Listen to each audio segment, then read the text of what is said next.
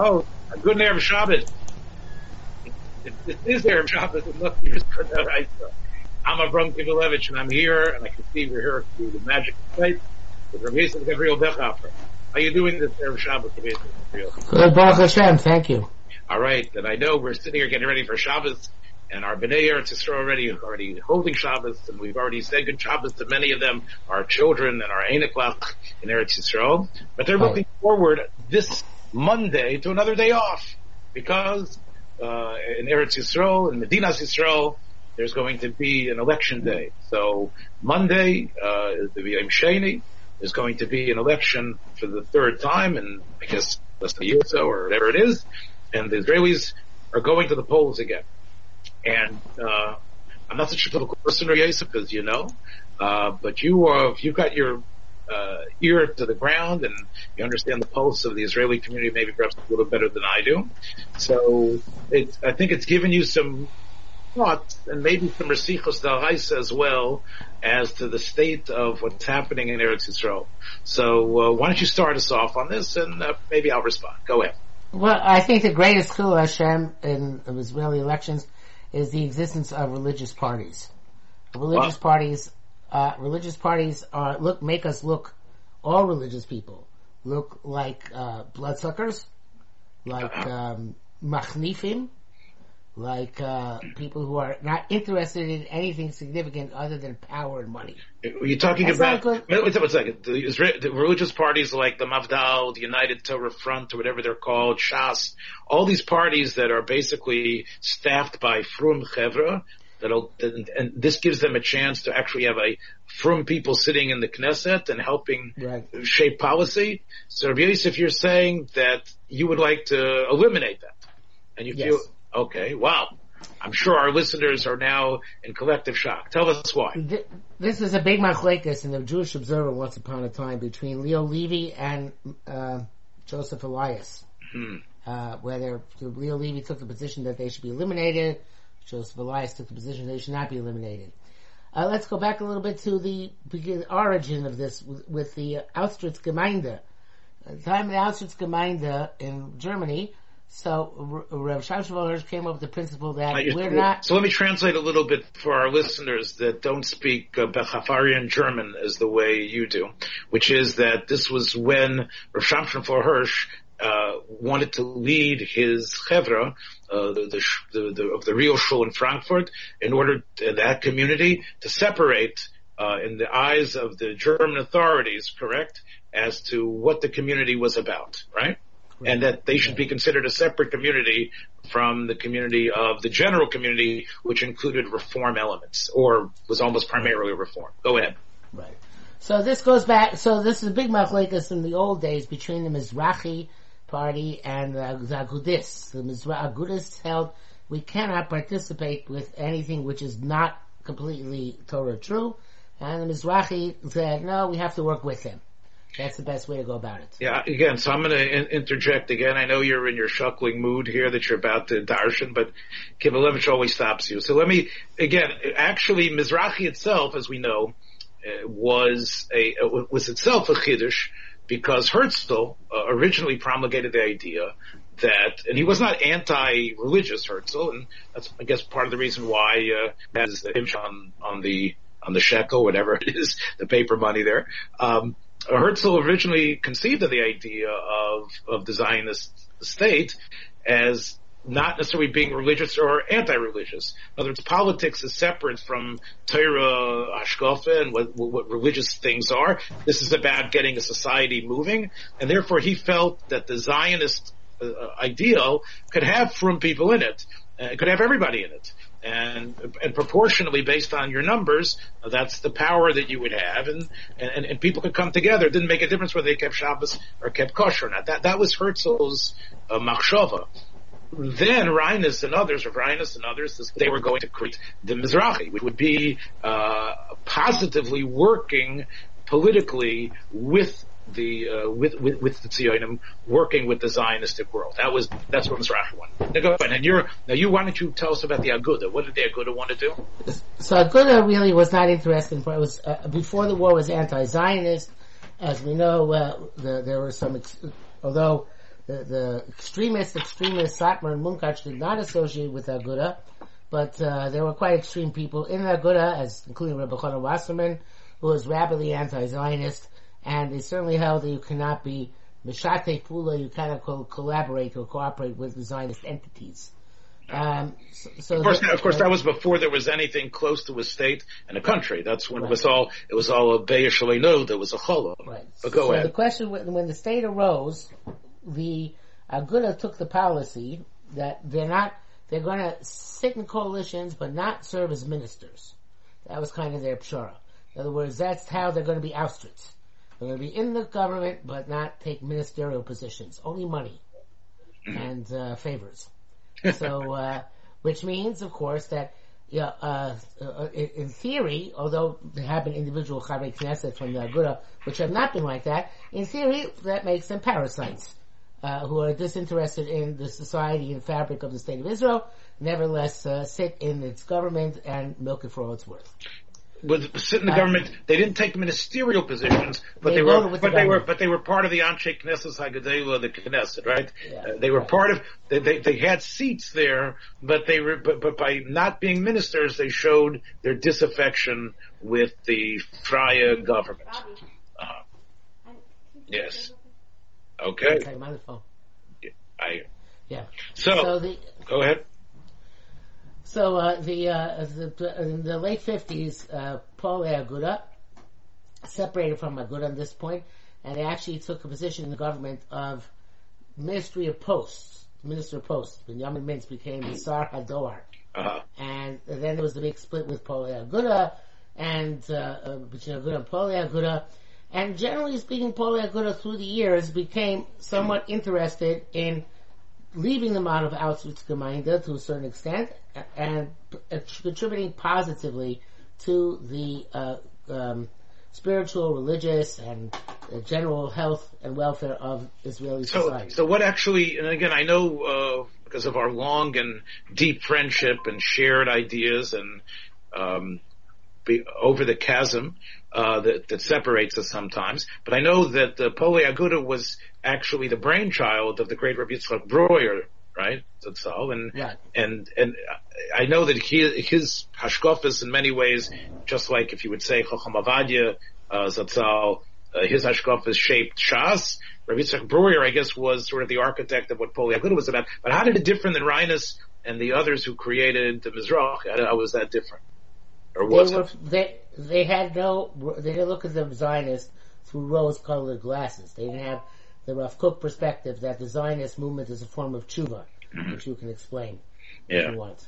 Well, again, since we're making all these asides, Rav Kook Zatzal, of course, didn't necessarily. Again, he had a lot of critical statements on the Zionists, and in fact, Rav Kook and Reinus did not see eye to eye. Rav Kook, I think, was honestly, if you really read his letters, and I don't think he was being duplicitous, I think he's actually asking for a whole different type of Kiddush, a whole type of different perspective. Again, Reinus, we know, and the people who came after him, thought about working, and of course Reinus never saw the state of Israel being created, but I think what he imagined was a reshit of Pula, but the fact that there were Frum people involved would make sure that the Frum ideals about education, about Kedushin, about Gerushin, about things in the incipient country that was about to happen their voice would be strongly heard. It was with the recognition that they would be a minority because the world had become predominantly not Frum, but by putting all the people who were Shemrei Das and Shemrei Mitzvahs together and getting them more active, they felt that they could move the colossus that was the Zionist movement and have them accommodate and be involved with the Frum people. But you're right, there wouldn't be a sense of animosity and judgment. In fact, they would work together. That was Reinus. But Rav Breuer and Poli Aguda was, again, I sort of put Rav Kook on the side because I don't think he's really relevant here. But what do you say about No. Rabbi Reinus, okay, fine, but you're right. Rabbi Reinus was more pragmatic, but the way Rischa Daraiisa used to deride his perspective is that, okay, it's going to be like the overall non-Jewish oriented Zionist movement, and they're going to have kosher food for the people who want kosher food. They're going to have Shabbos for the people who want to keep Shabbos. The orientation will be non-orthodox, non-religious, as you put it before, irreligious, more precisely. And then, but we'll do a machleket kashrut.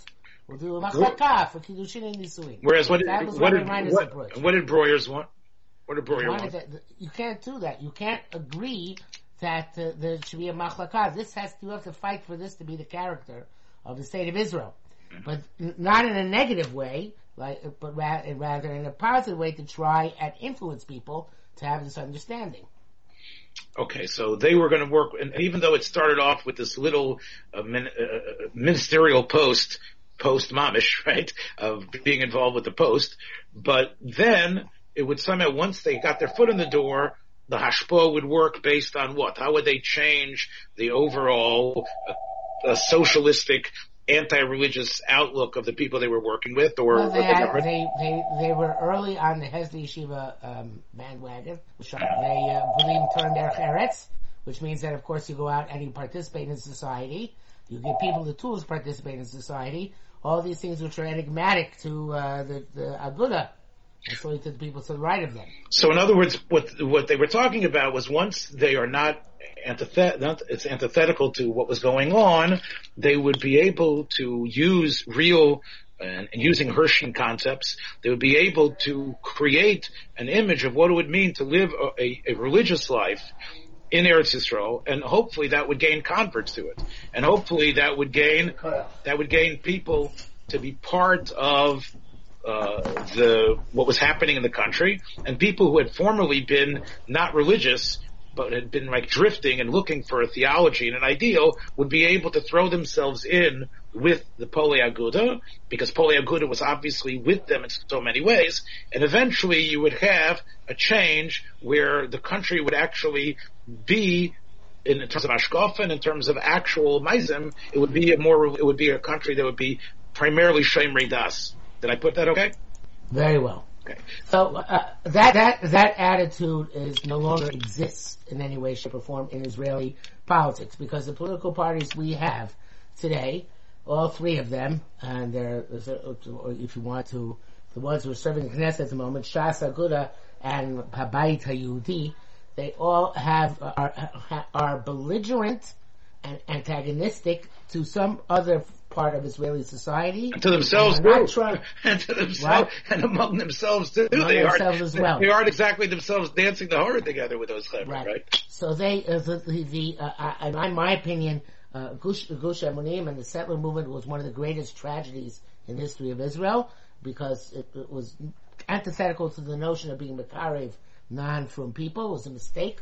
Perhaps it was not perceivable at the time, but it's festered over all these 45 years and become worse and worse.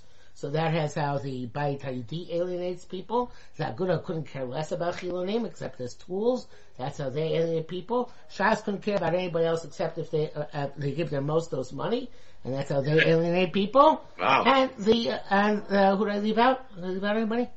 Yeah. I think that's it. Well, right? Yeah, you walloped everybody just now. Yeah, yes. Sitting there in Muncie, New York, I guess that's easy to do, right? We're not even part of it. And I think, again, look, the reality is, I listened to a podcast recently. It was on one of my favorite ones. I've mentioned it before, Hidden Brain. And there was a Eitan Hirsch. I don't know if you know him. He seems to be somewhat of a firm fellow out of Boston.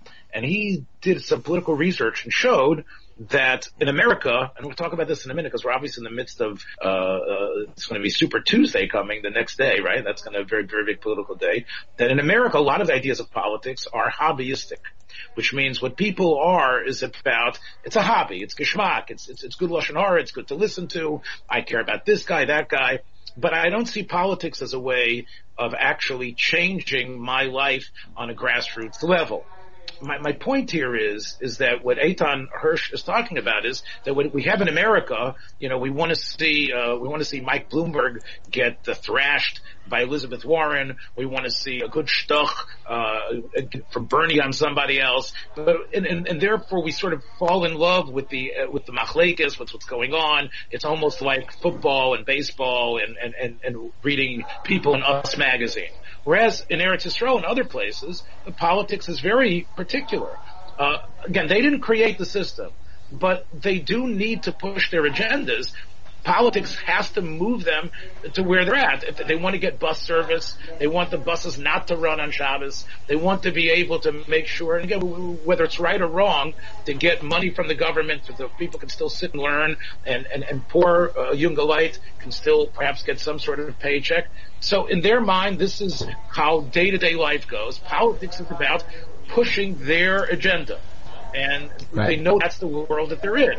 Now, if you're right, Rabbi Yosef, that that they're just parasitic and they're not in the, how are they supposed to get what it's about? What it's about is it's not about this big leadership, but how are they supposed to be able to get no bus service? How are they supposed to get the foods that they need? How are they supposed to be able to get, just like the Arabs in Eretz Yisrael want to get what they want? What's wrong with them, coalition, having this coalition together? Why it's a good question. It's a good question, but we're way over time for this week. We're going to have to speak about the results next week, and I'll answer your question. Right. So basically, after this big history lesson between Bechhofer and Kivelevitz, what you want to say is that you would hope, because I don't know what the point was. The point was is that it's a sorry spectacle. I'm reading up. No, the Bechhofer plan is coming up. I hear. See, I'll tell you. Look, as a podcast maven at this point, I know part twos. It's hard for people to tune into part twos. Okay, so very brief because it's very late. So tell me what at least the end of our part one is. In brief, it should be that we don't have to do part two, but in brief, if the non-religious parties were vying for the vote of the religious public, they would have to provide for the religious public representatives and concessions in order to get their vote. Just like in America, they cater to special interests. In Israel, it'll be the same thing. And they would have their own not orthodox representatives, like even although she's ignored by all the Haredim because she's a woman and she's in the Kachol Lavan, they have this new woman, I forget her name, Yankelevich or something like that. What? Right, I sent it to you last night. Yeah, we talked about Yankelowitz last week, Yankelevich this week. Yeah. So they're right. Having a Haredi woman representing in some way what Haredi women stand for and for pushing them. That's an important thing. You're saying even though she's not part of any firm party, that's an example of what you'd like to see more of. Exactly. Once upon a time was Dov Lipman. Again, he was noticed by the Haredi because he was a man, but he also was, as a result, derided by them. Well, neither of us are political scientists, but again, if that would be an implosion, really, of the whole system the way it is in Eretz Yisrael now, where you have all these different parties elbowing each other. There would be almost like only two tzadim, right? That's right. We wouldn't have any coalition problems anymore. And then you have to throw yourself in, and hopefully the coalition would care, whichever one you were with, even though your numbers are still going to be, again, there's only 15% or 12 to 15% of... It's a lot of the... No, it's not true. Together with the Datim and Haredim, it's like 33%. Okay, so I was only looking at Haredim itself. Mm-hmm. Okay, good. Well, listen, we'll see what the elections... right. We'll see what I can tell you that they're not hoping for much of a different answer next week, but hopefully maybe we'll have some more answers as well on other issues. We'll see how the American... political agenda works out as well. So that's it about as our producers are telling us we need to shop for this week. So this is Avram Kivelevitz, Rabbi Yosef. Have a great Shabbos. We'll speak Mitzvah Hashem maybe through the week and maybe next Shabbos as well. And as I always say, and I'm going to say without any script today, if you like what you hear and if you want to hear other stuff, so please send us an email, show some support, show us that this is something that you're interested in. And wherever you get your podcast, rate us and review us. And this way we're going to be able to continue these type of incredible conversations and others that you can find on the Yeshiva New York podcast site. So I'm from Kivelevitz. Have a good Shabbos, Rabbi Yisai, and we'll see you next week.